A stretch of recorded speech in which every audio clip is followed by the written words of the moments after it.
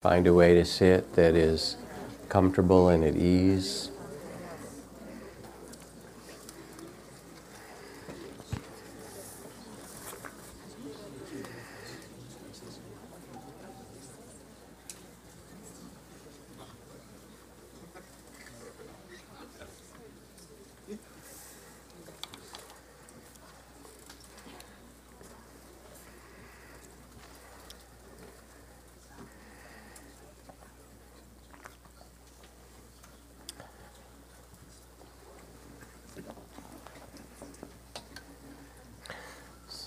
So this evening is Veterans Day, and I'd like to speak in honor of Veterans Day and the life of the Bodhisattva, somehow to thread that together from the end of last week's Dharma teaching, if some of you were here or remember that.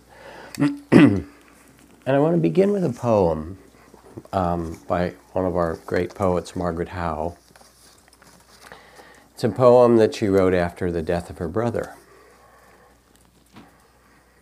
Johnny, the kitchen sink has been clogged for days. Some utensil probably fell down there, and the Drano won't work but smells dangerous, and the crusty dishes have piled up, waiting for the plumber I still haven't called. This is the everyday we spoke of.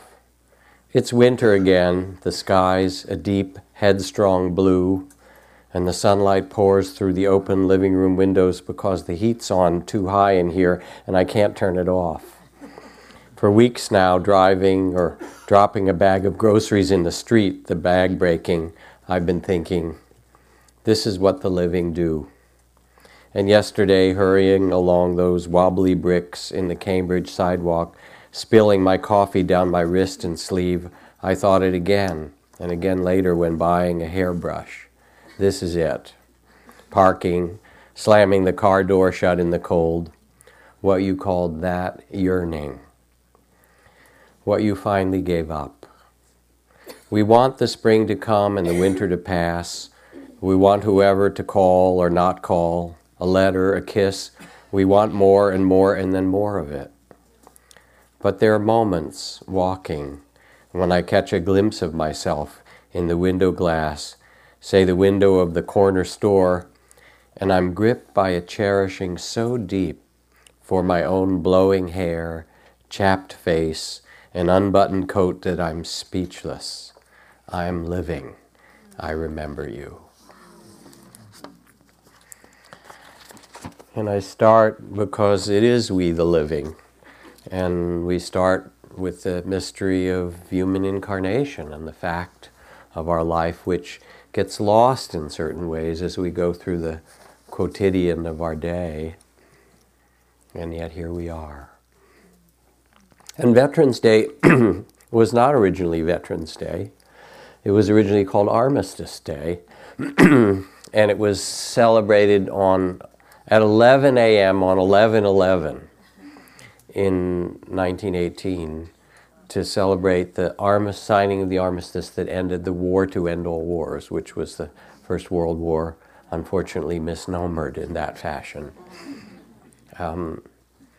But like those things that happen to us where we forget the origin or the deeper meaning, Armistice Day, which was really a celebration of peace, became Veterans Day, which honors our veterans, but somehow its meaning or its vision or its hope got a little bit lost.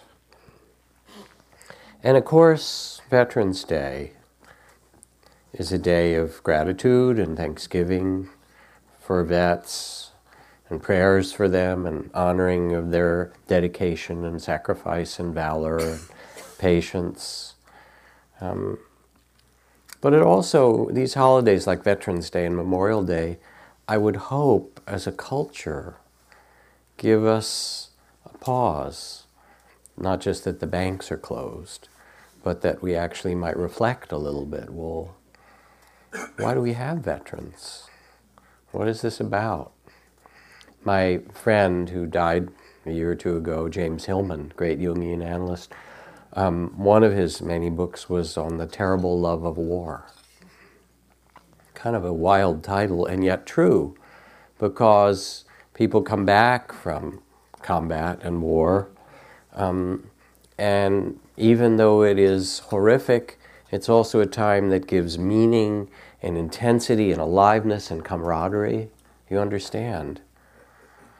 And yet, everyone who goes to war is a casualty. If you've really been in combat, you are a casualty. There's a story that I've told here once in a while over the last years, having done some work with vets who are returning in different fashions, and now part of a couple of projects, one from Congressman Tim Ryan, who's trying to start a vets corps, where these kind of trainings of mindfulness, compassion, and so forth, we're working on a training for veterans to work with other vets who come back and so forth. But anyway, this was a retreat that I taught with my colleagues Michael Mead and Luis Rodriguez, others in the woods of Mendocino. We've had a series of them, and they've had vets and various other folks come, men's retreats. And this particular scene is something that I'll never forget. We'd been there for several days doing mythology studies, meditation practices, storytelling, martial arts, a whole variety of poetry, a whole variety of arts, really, men coming together. And in the evenings, we were in this old lodge very deep in the redwoods, and in a camp where half of it, there was no electricity, one of these very old camps with stone wood buildings. And at night we'd set candles around the lodge, and 100 so men would gather together. As we did, we would do some singing of these beautiful African chants that Malidoma Somé was teaching us. And then men would simply be asked to stand up and talk about what it was for them to be a man in their life. And this particular night, there were a group of gang kids who were there. We also working periodically over the years with young men coming out of street gangs who want to find some other way to live. And the youngest kid there, who was 16, stands up and says, I gotta talk. He said, I'm with you guys now, and I guess he felt safe after a few days. And he said, I don't know what to do, because I was down in, he lived in Los Angeles, somewhere in Watts, in East Los Angeles. And anyway, he said, I live near the line between the Crips and the Bloods, and I'm out with my homies, and this car comes out from the other territory, and the windows are all dark, and I think, uh-oh, this doesn't look good, and a window comes down, it's going to be maybe a drive-by, and we all start to run, except the youngest kid in the gang can't run very fast, and they start shooting, and he gets hit, and I run. He was my buddy, and the car goes off, and I go back and I hold him, and then the police come, and I'm just holding him as he dies, and they want to get me off him, and I say, no, he's my buddy, and he's just standing there weeping. And two guys over from him were a pair of men who'd recently come back from the war in Iraq. And they were Marines, and the young gang kids looked up to the ex-Marines because, on the streets they had 9mm, but these guys had big guns and tattoos, and they were like the great warriors. And one of the ex-Marines comes over and puts his arm around this young man, and he says, "You did the right thing. When the firefight starts, you got to get down, but you never leave your man. You go back." And so everybody in the room's heart is like breaking at this point. And then this young man stands up, the Marine, he's maybe 23, and he says, I got to talk too. He said, here in this story, the war they got in the streets while I was in the war, he said, and I can't tell you what I saw. But worse, I can't tell you what I did. And that's really the weight on the soul.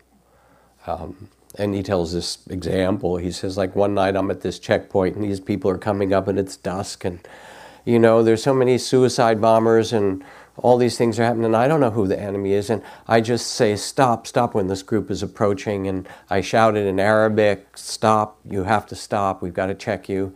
And this old guy keeps walking toward us. And finally I shoot him up because he won't stop.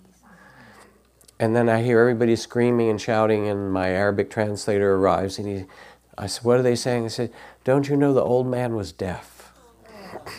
And so he's standing there weeping. And they're all holding each other. And I'm sitting there, both heartbroken and wondering, all right, how best to respond, when Michael Meade stands up, and he says, let me tell you a story. He says, in old Ireland, the greatest of the Irish warriors was a man named Cuchulainn. And the Irish were insane warriors. Basically, they went into battle naked. They painted themselves up. And mostly when you saw them, you just ran the other way. But Cuchulainn was the most fierce of them all. And there was some local king or neighboring whatever group that had come to try and take over their kingdom. And he went out with his chariot, his horses, his bows and lances and weapons, and almost single-handedly defeated them.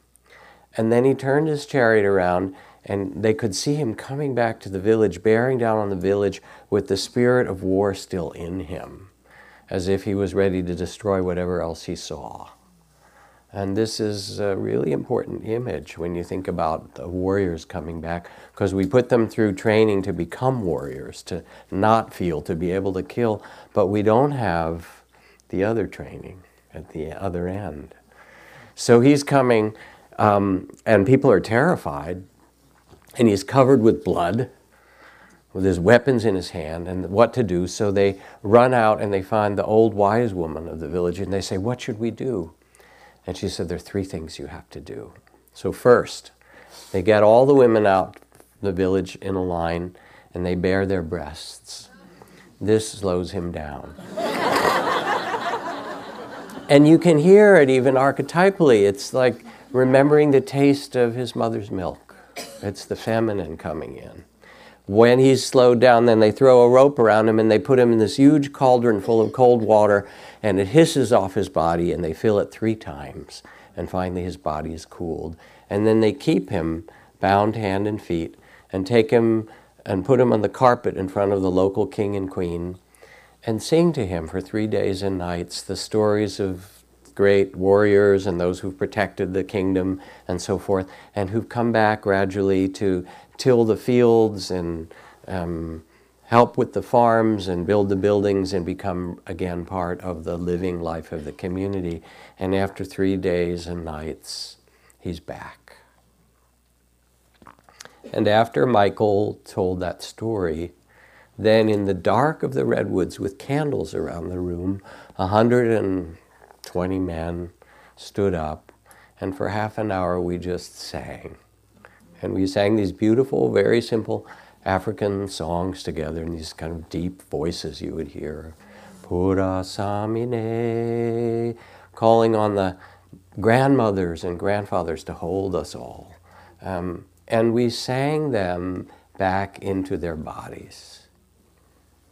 But of course the question is, what's going to happen to the 2.4 million people who are coming or have come back from Afghanistan and Iraq and more, who've been there, not to speak of the millions who are in those countries traumatized? Who's going to meet people coming off the buses, and coming back in the community, and who's going to sing people back into their bodies?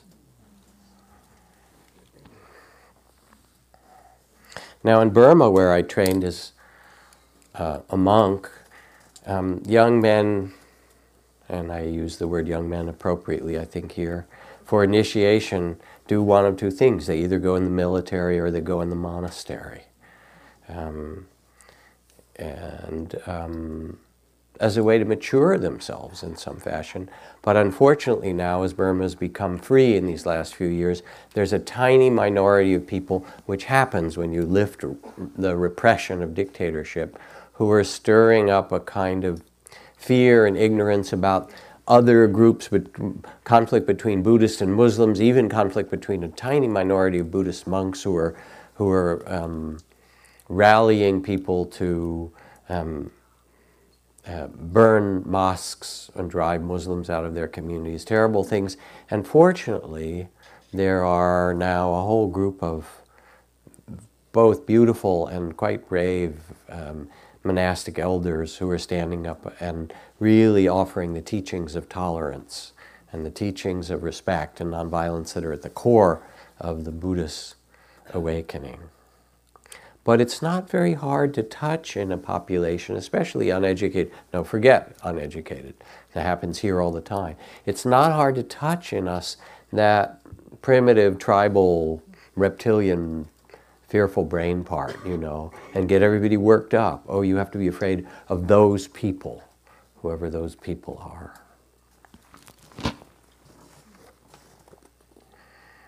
One of the stories from the Buddha's life tells of the hostilities between the neighboring countries of Magadha and Kapilavatthu, where the Buddha's clan lived.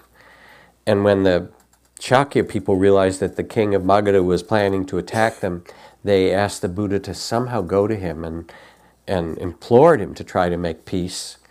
And he went and he talked to the king, and his army was preparing, and it didn't work. So the Buddha went out by himself and sat, and this is the hot season, in meditation under a dead tree by the side of the road that led from the one kingdom to the other.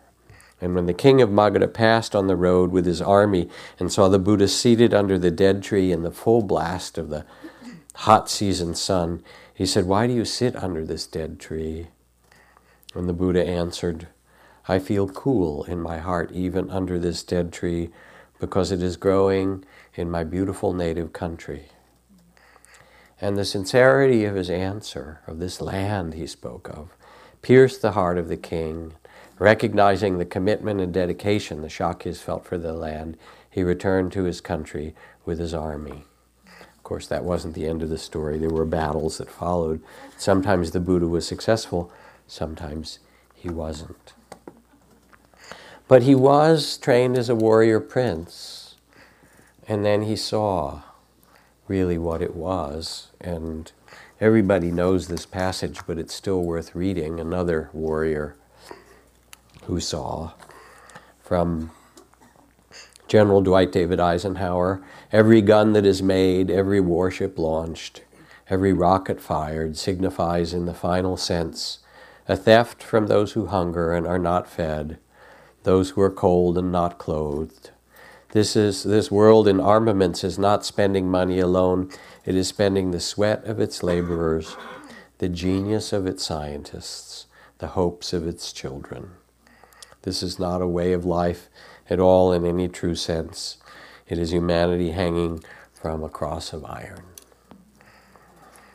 And I say these things because it's Veterans Day. And if we look into Dharma, which means truth or the way things are, or how we navigate this human life, this becomes a really critical question. I mean, we live in a warlike nation, in case you hadn't noticed.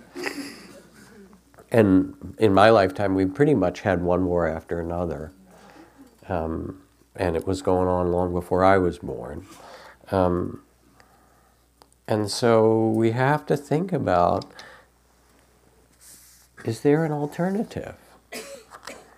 Remember last week I read about Khan Abdul Ghaffar Khan, who was a partner in the peace process and in the revolution with Mahatma Gandhi in trying to find liberation from the British colonialists. And he was in Afghanistan and assembled the largest peace army ever known on the earth. 100,000 men, all devout Muslims, who vowed to resist British rule without weapons in their hands or violence in their hearts. He trained them the way Gandhi trained people. And they kept their vows despite death and great provocation, and really contributed to the liberation of Afghanistan and India. Just so your imagination about the Afghanis, who have tremendous dignity, sees something bigger that's possible. Basically, the question is, how do we solve conflict as human beings? Is there a better game than war?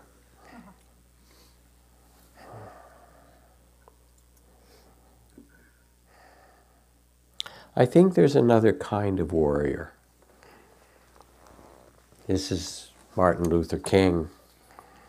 He says, never succumb to the temptation of becoming bitter.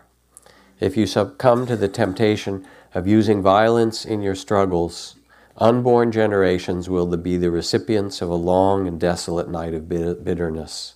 As you press for justice, be sure to move with dignity and discipline, using only the weapon of love. And so it's a different kind of battle, if you will, or a different kind of warrior, using only the weapon of love. And when we think about it, as I say often, the outer development of humanity, extraordinary computers and nanotechnology and biotechnology and space technology, has not been matched by inner development. We are the nation of nuclear giants and ethical infants, as one of the generals said. And so continuing warfare and racism and environmental destruction, those aren't going to stop by outer economic changes and political changes. They require that we live differently as a species on this earth. Now, the good thing is that it's possible for us as human beings to train ourselves to learn a different way. And I watched my colleague and friend and teacher Gosananda, who became known as the Gandhi of Cambodia and led for 15 years peace marches and walks through the killing fields of Cambodia, chanting loving kindness and bringing people back to their villages through the practices of forgiveness. I lived with him in monasteries before that time, and he spent his days doing metta practice morning and night. He would walk back and forth and chant the Metta Sutta, which is the Buddhist verses on loving kindness. He would teach it to others. He steeped himself in it so that when the 19 of the 20 people in his family were killed, his response was to go back and say, we have to teach our people to love. It's possible, even though it sounds difficult or remarkable. It's possible, and we can learn to do it with mindfulness. This is the Buddha's words. One who is in conflict or is about to admonish another must reflect first on 5 qualities. In due season will I speak. In truth will I speak, not falsehood. Gently will I speak, not harshly. To their benefit will I speak, not to anyone's loss. And with kindly intent will I speak, and not with hatred. Sounds like a good idea, right? Okay, I mean, when you think about the conflict in your life, anybody have conflict? Don't raise your hand. Conflict is natural, right? But what are you going to do with it? Maybe you could turn it into tango instead of war. That's really the question. And there are all kinds of warriors. When Martin Luther King speaks about using the weapons of love, I think of that story I read last week of the mothers of the plaza in Argentina, the feminine becoming the carriers of this wisdom. Or my friend Arturo Bihar, who is the chief technology officer at Facebook and one of the vice presidents there, who, as I've told this story in other nights, among other things, he is the person responsible for fixing the problems on Facebook.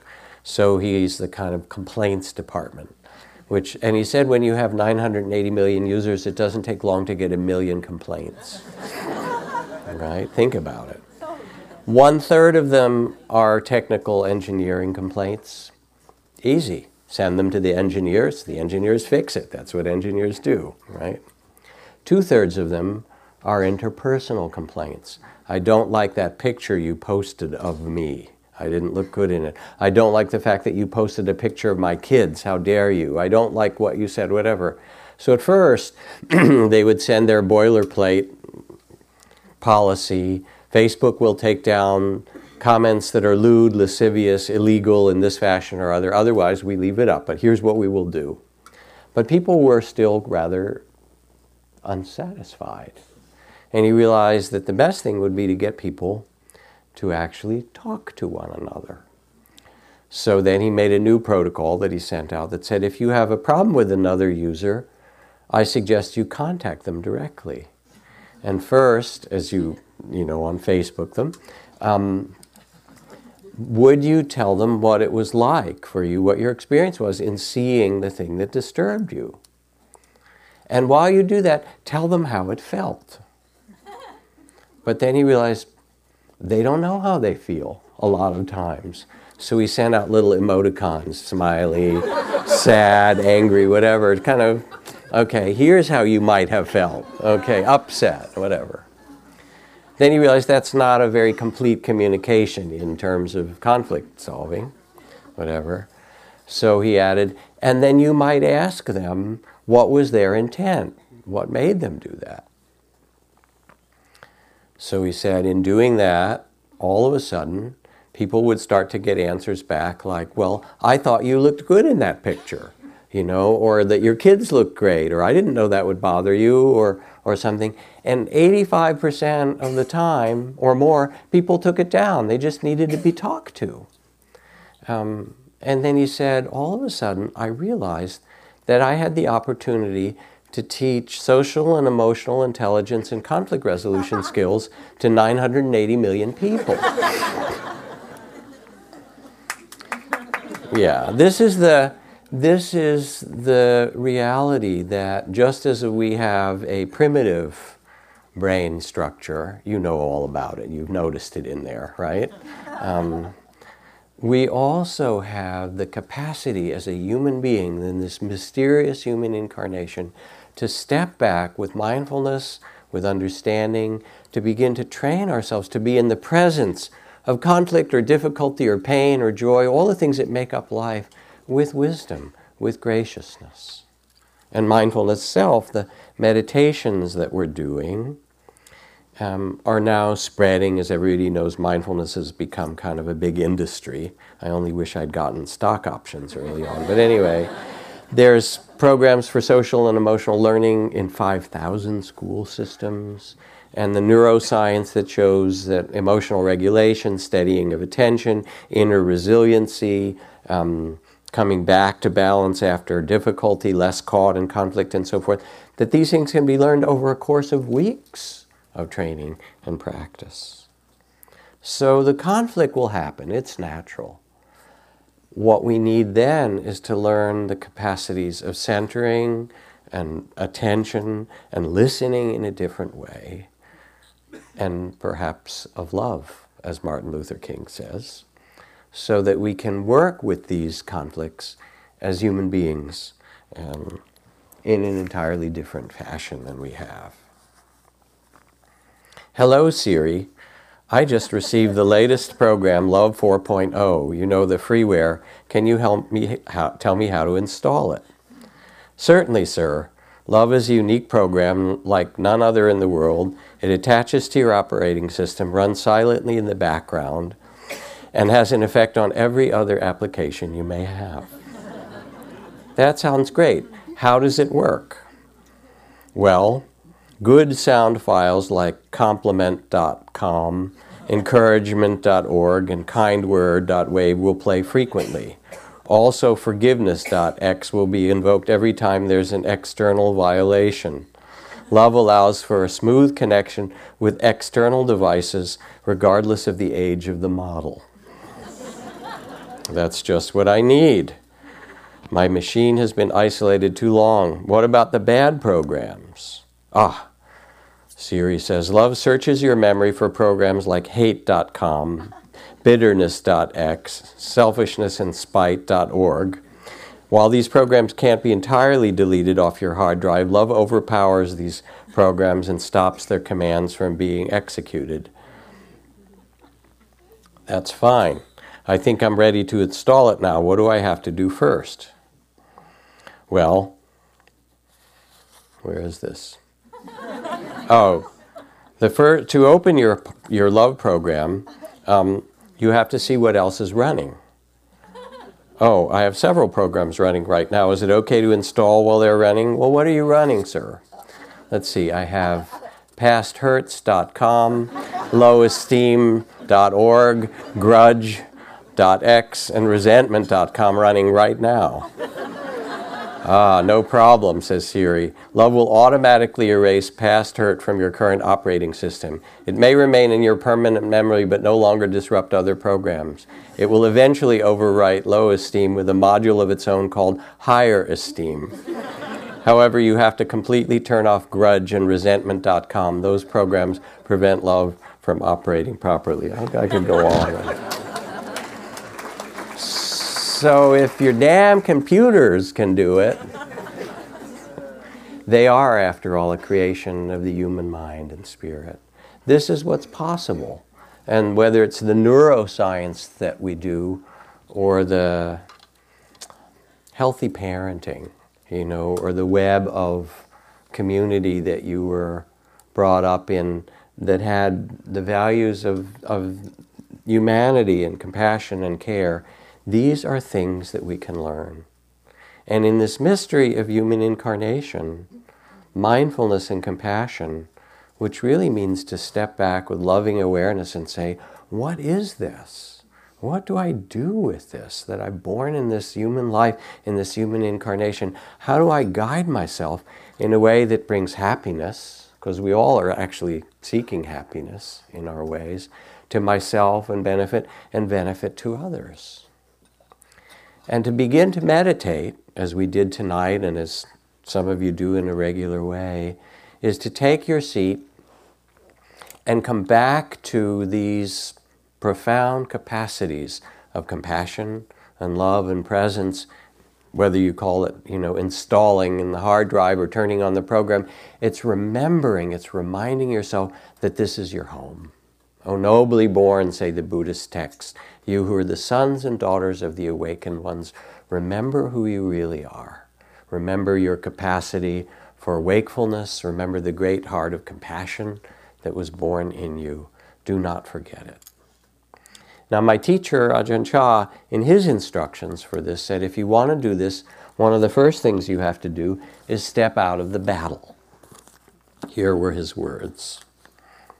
We human beings are constantly in combat, at war to escape the fact of being so limited.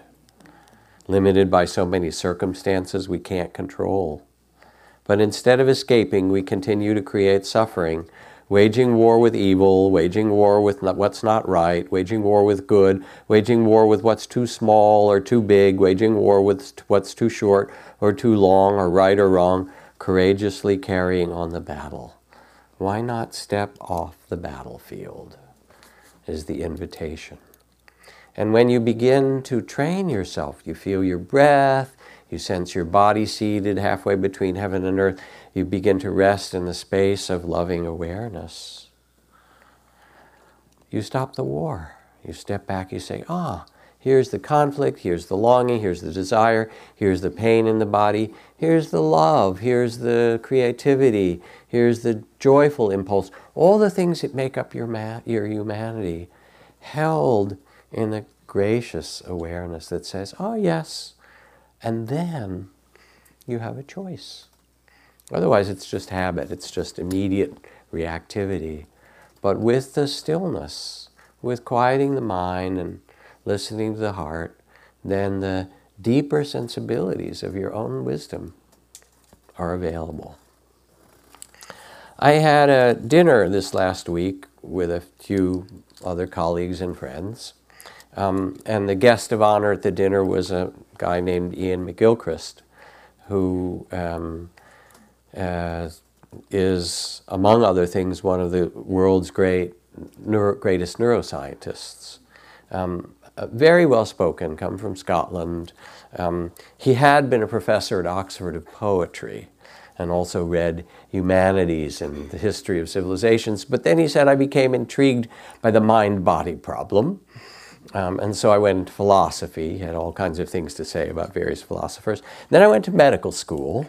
Then I decided to study the brain, and he spent 20 years studying as a neuroscientist the structures of the brain and the different dimensions of consciousness, and wrote this big fat book that's quite, I haven't finished it, but it's quite amazing, called The Master and His Emissary, which is about, a couple decades ago, it was simply expressed, and too simplistically, as left brain, right brain. But this is a much more sophisticated analysis of the different states of consciousness that arise from different dimensions of this human operating system and hardware that we have of left and right brain. And the gist of it is that, of course, there is primarily left brain functions of logical capacity, structure, linear. One of the things about left brain kind of thinking is that it always thinks it knows. It dismisses the right brain. It's not really very serious. I know, I understand. It's logical, it's linear, I've got my list, I know how and it divides things and so forth. And it's very good at solving engineering problems. And then the capacities of right brain are intuitive, relational, they're visionary, they're the dimensions of the mind that are poetic, artistic, that make meaning, that are more timeless. But the point isn't that one is better than the other, that actually these are dimensions that are part of your human incarnation. And the point is to develop an integration that allows both of these dimensions to be available to you as an individual and as a society. And then he went into this whole rap about the flourishing of civilizations when these two were part of the society, and the downfall of civilizations when the left brain, which marches its armies out and conquers territory and thinks in gross national product numbers. And, you know, he went through Greeks and Rome and China and all these things, talking about the historical ways, both the successes and the failures, depending on which parts of our humanity that we engage with one another. Now, the beautiful thing, and sort of had some conversation about this, is that the trainings of loving awareness, the foundations of mindfulness, which is a loving awareness of body, feelings, of mind and the way it operates, and of the relations of things, the trainings of loving kindness, compassion, joy, equanimity, these are trainings that integrate the different dimensions of our brain and mind. They integrate what's called clear comprehension together with compassion. They integrate wise seeing and discriminating wisdom together with loving kindness. And they bring perspective of interdependence. So when I listen to him and we're in this conversation, it's like, all right, this is all great. This is how the structure works, and this is when it operates well, and this is when it doesn't. But what do you do with that information? Guess what? You come to Spirit Rock. You go on retreat, or you go somewhere. You learn the practices that allow you each day, or in the rhythm of your life, to quiet your mind, open your heart, to connect the dimension of meaning and vision and relational understanding with the specifics of the tasks and the problems that you have to solve, to have those two in an integrated way. O nobly born, remember who you really are. Wisdom and love are there for you. They are part of your innate nature. An original dignity and an original capacity for love is in you. And when you practice, and it takes practice, you lose it, and it's like practicing anything, practicing an instrument, practicing that beautiful flute that Mindy played. I'm sure it took quite a bit of practice. to get those extraordinary sounds and mistakes and so forth. But as you practice, you realize, I can use this even in difficulty. I can use this to stay centered rather than reactive. I can use this to see a bigger picture rather than get lost and take things so personally. Not only can I do this, but as I learn this, the field of interconnectedness starts to change around you. So as Zen Master Thich Nhat Hanh says, when the crowded Vietnamese refugee boats met with storms or pirates, if everyone panicked, all would be lost. But if even one person on the boat remained centered and calm, it was enough. It showed the way for everyone to survive. So your understanding of this affects the family, community, the circles around you. So you sense it's possible. You begin to train yourself. You discover the capacity to be with joy and sorrow and pleasure and pain and gain and loss, praise and blame, with a more gracious heart. I mean, you're going to have those things anyway, right? How do you want to do it? And then, when you sense that it's possible, you practice it a bit, then it's too late for you. Which is to say, after you see that, what are you going to do? Go out and cultivate hatred and greed and fear and confusion? Once you see it's possible, you're hooked. I mean, you forget it. Of course you forget it.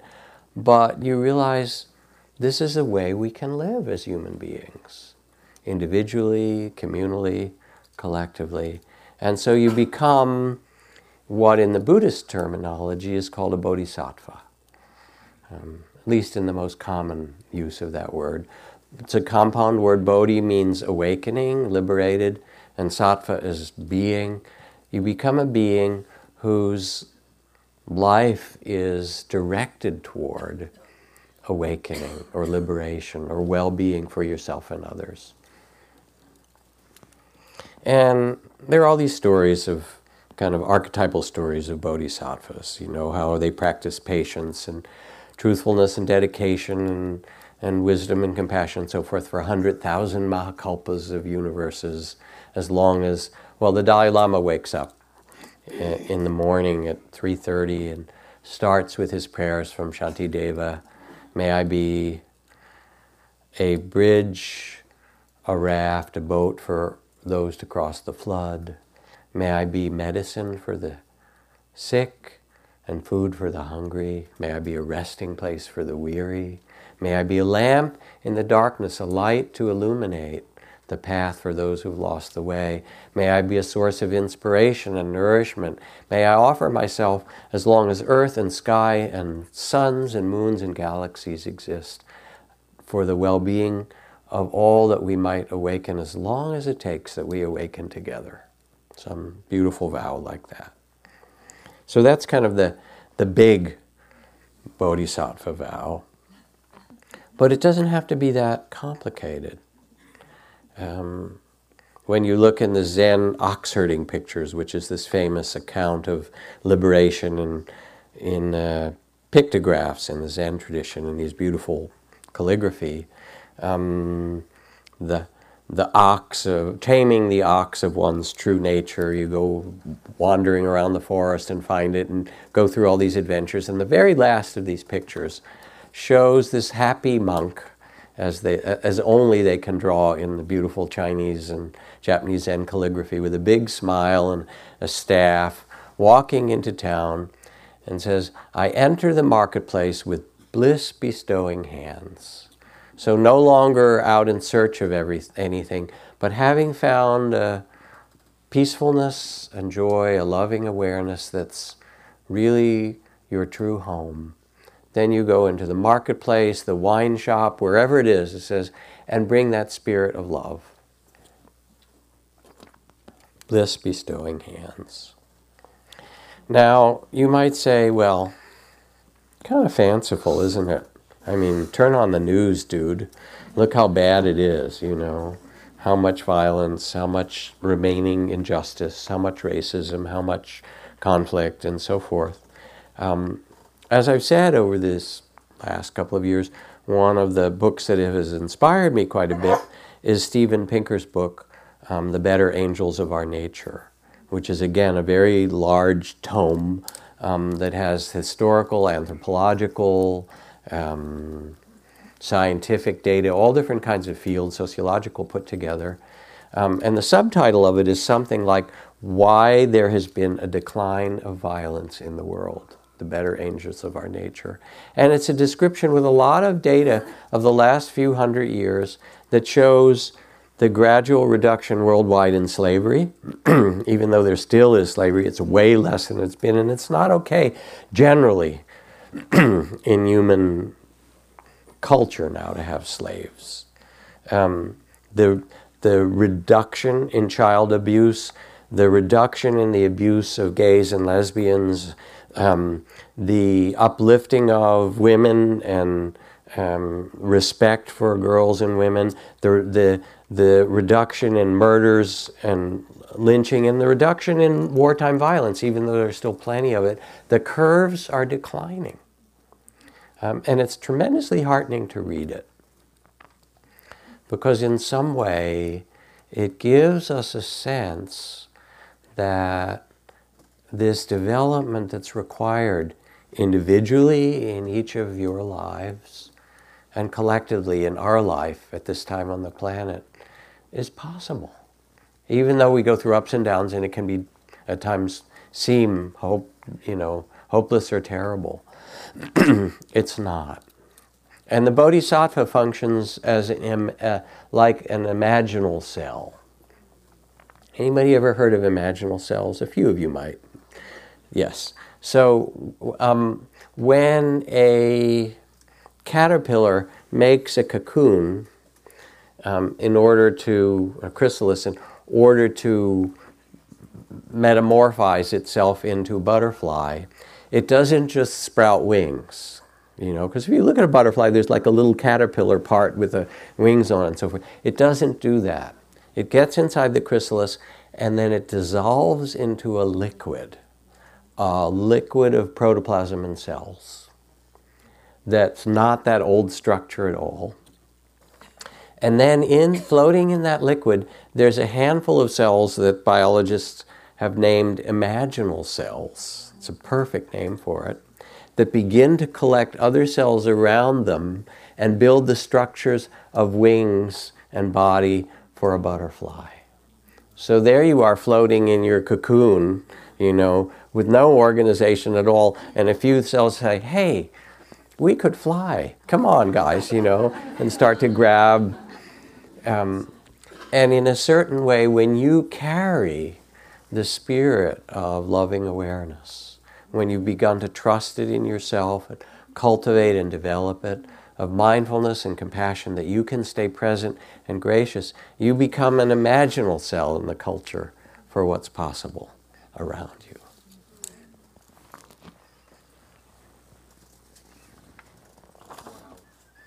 Live in joy, in love, instructs the Buddha, even among those who hate.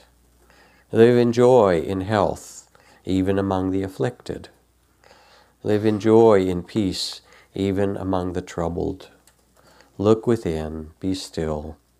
Free from fear and attachment, know the sweet joy of living in the way. And when you look out to see other imaginal cells, that is, other bodhisattvas, you see that there's 1,000 different forms. Preschool teachers, and conscious business people and artists, and you see the Dalai Lama, who's lived through tremendous tragedy and then still has this gracious, joyful spirit. Why should I let them take my happiness, he says, even with all that suffering. Or Aung San Suu Kyi coming out of 17 years of house arrest. They never had me in prison because I never hated them. Or Wangari Maathai, who won the Nobel Prize and helped people plant 1 million trees in Kenya. Or Rigoberto Menchú from Guatemala.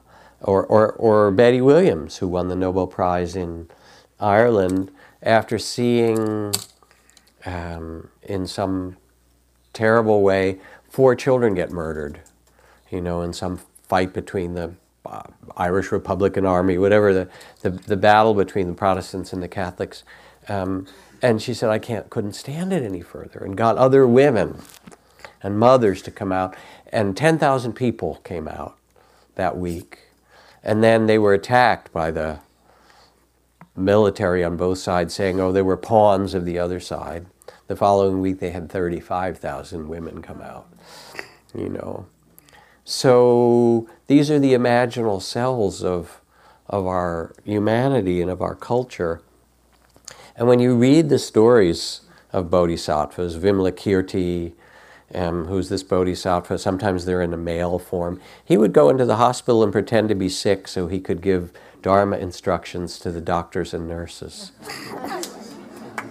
Because they needed it, they lost their way. Then he would go into the tavern and sit there and give Dharma instructions to all those who were drinking there. They're the hidden bodhisattvas. You don't know who they are.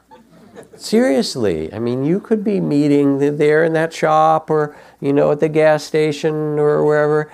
They could be the hidden great bodhisattva of the world. The cooks, the laborers.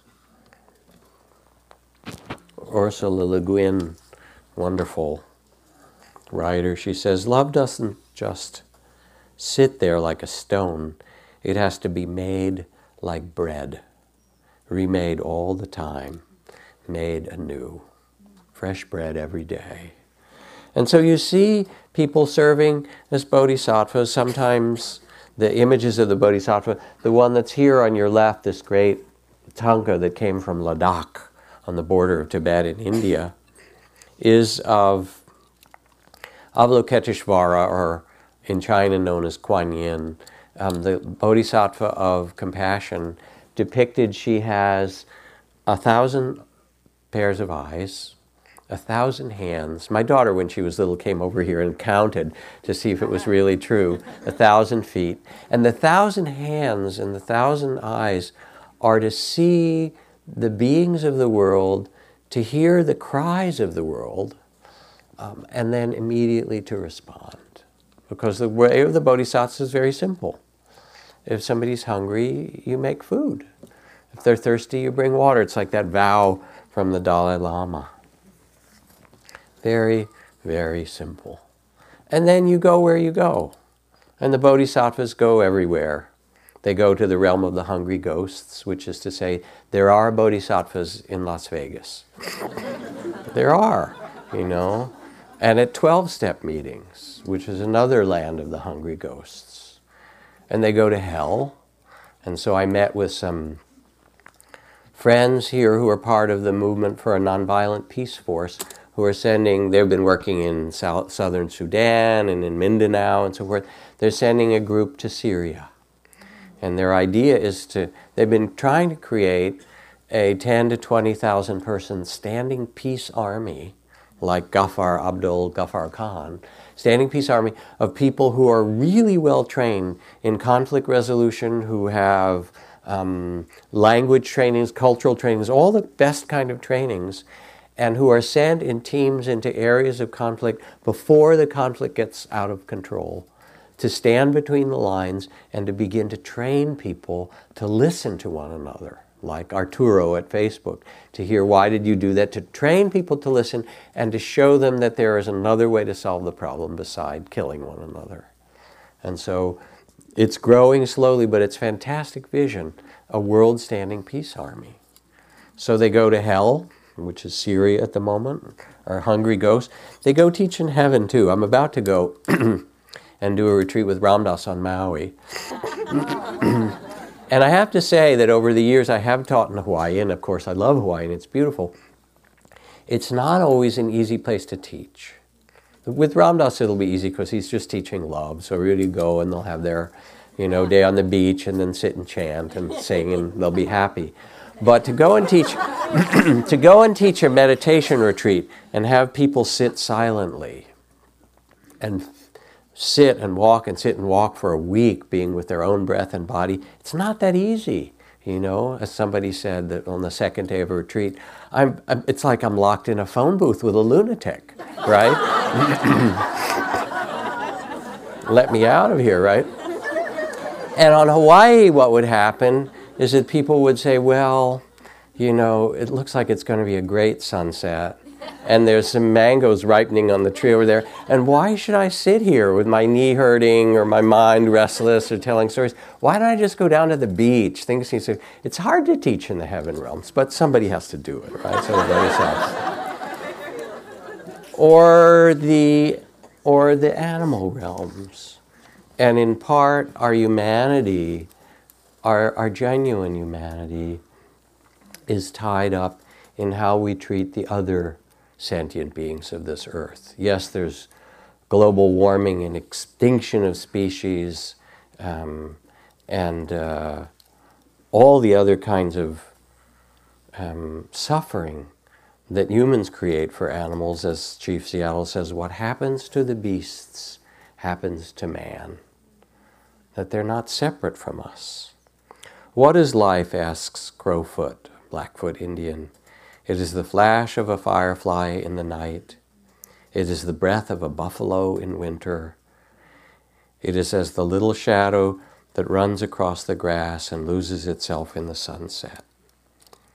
And there's a kind of poignancy and delicacy to this sensibility of someone who lives so close to the land and sees that we are animals. We live in an animal body. And so the Bodhisattva enters all these realms and sets within himself a sacred intention. Turns the compass of their heart to say, well, all right, I've got a human incarnation. What do I do with it? What do you want to do with it? Diane Ackerman, friend, wonderful poet. In the name of daybreak and the eyelids of morning, and the wayfaring moon, and the night when it departs, I swear I will not dishonor my soul with hatred, but offer myself humbly as a guardian of nature, as a healer of misery, as a messenger of wonder, as an architect of peace. And of course it sounds like then you have to become this kind of grandiose figure. Okay, now I'm the Bodhisattva, going out. But it's the small things that matters. As Tennessee Williams wrote, the violets in the mountains have broken the rocks. And the smallest gesture, sometimes you know it and sometimes you don't. You just serve in the best way that you can. I had this letter that was sent to me. See if I can find it here.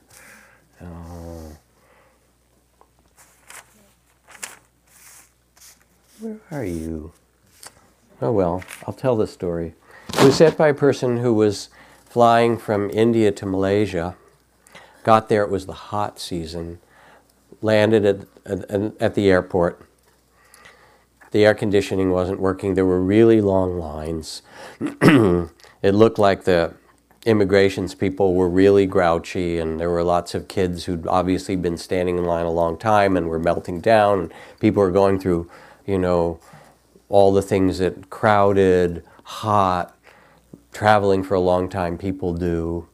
And he said he started to get really, really irritated. Oh my God, how long will it take? I'm going to be in this line for 2 hours. I won't get there. And he noticed how much suffering he was creating in his mind. So he said, all right, I'll do metta. I'll do loving kindness practice. And he just started looking around and wishing well to those kids and to that mom who had to take care of those 4 kids and to that old man there and that woman there and that. And he said, after about 15 minutes, I started to feel cheerful, and I did more and more metta, and I sat down, and I was happier in the situation. Yes, it was hot. Metta for all the people who were sweating. Yes, it was difficult. Metta for all the people in the world who are having to wait, which is like, actually waiting is a state of mind. People sit and meditate, waiting for what? Like that first poem I read, this is life. The quotidian is your life. And so he did it for all the people who wait around the world and all those who are travelers, metta. By the time he got up to the immigration, he was kind of in a great place. And there was a sort of harried immigration officer. He said an older guy with a mustache and stamping and looking over papers. He looked up, he said at me, and he said, my friend, what a beautiful smile you have. I welcome you to Malaysia. Stamped his passport and sent him right through. He wrote me this letter in big red letters at the bottom. It works, So it's not just the big things, but it's the little ones as well. You plant seeds. You take your practice, whatever serves your practice, your loving kindness, your compassion, your awareness, your ability to be with the measure of tears and sorrow and losses that is in your life, and to be with the unbearable beauty of life, and to hold them and sit as the Buddha, say yes, to bow to them, and then you get up and you plant seeds. And Henry David Thoreau says, though I do not believe that a plant will spring up where no seed has been, I have great faith in a seed. Convince me that you have a seed there, and I am prepared to expect miracles. And so it says in the Bhagavad Gita, the secret is, I love this pause, right? $8 worth for your secret. The secret is to act well without attachment to the fruits of the action. To plant the seeds, sometimes you'll see the fruit of it in these beautiful ways, like that man in the airport in Malaysia. Sometimes you won't, but you scatter your seeds, your kind of Johnny Bodhisattva seed or whatever. Or I'd say Jenny Bodhisattva seed, right? Do not depend on the hope of results, says Thomas Merton. You may have to face the fact that your work will be apparently worthless and achieve no result at all, if not perhaps bring about its opposite. As you get used to this, you start more and more to concentrate not on the results, but on the value, the rightness, and the truth of the work itself. And so the orientation of this life becomes sourced from wisdom, from love for the beings of this earth that you share, from mystery, from the tentativeness of life. And you realize that there is a way to live wisely, there's a way to solve conflicts, there's a way to bring beauty alive, and you become the carrier of that for yourself, for what you love, and for the earth. And so this is the little invitation for meditation for you. And you notice it's not about some special meditative state. It's really about the awakened heart that is who you really are. Let's sit for a moment.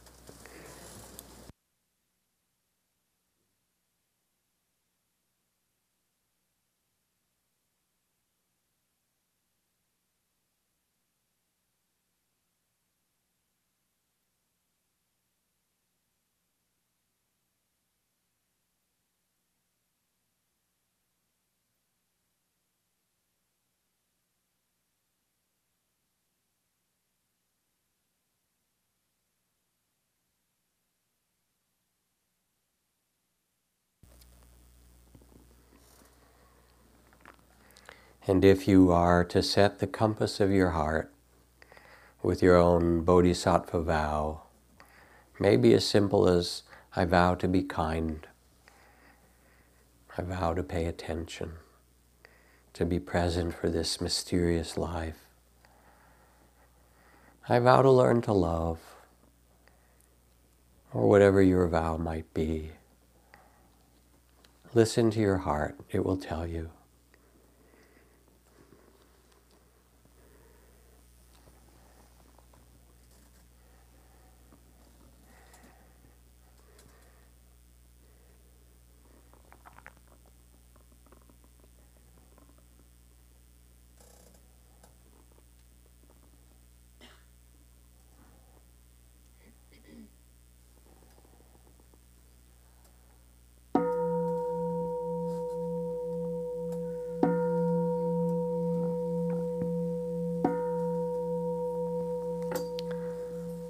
So I thank you for your support, for your kind attention. for your participation in the beauty of sitting together in silence on this evening. As you go out into the autumn cool air and dark night, drive politely out there, it's quite crowded, and carry the scent of the temple in your heart.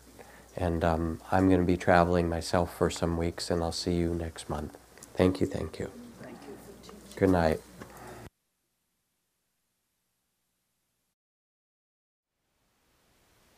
Thank you for listening. To learn how you can support the teachers and Dharma Seed, please visit dharmaseed.org/donate.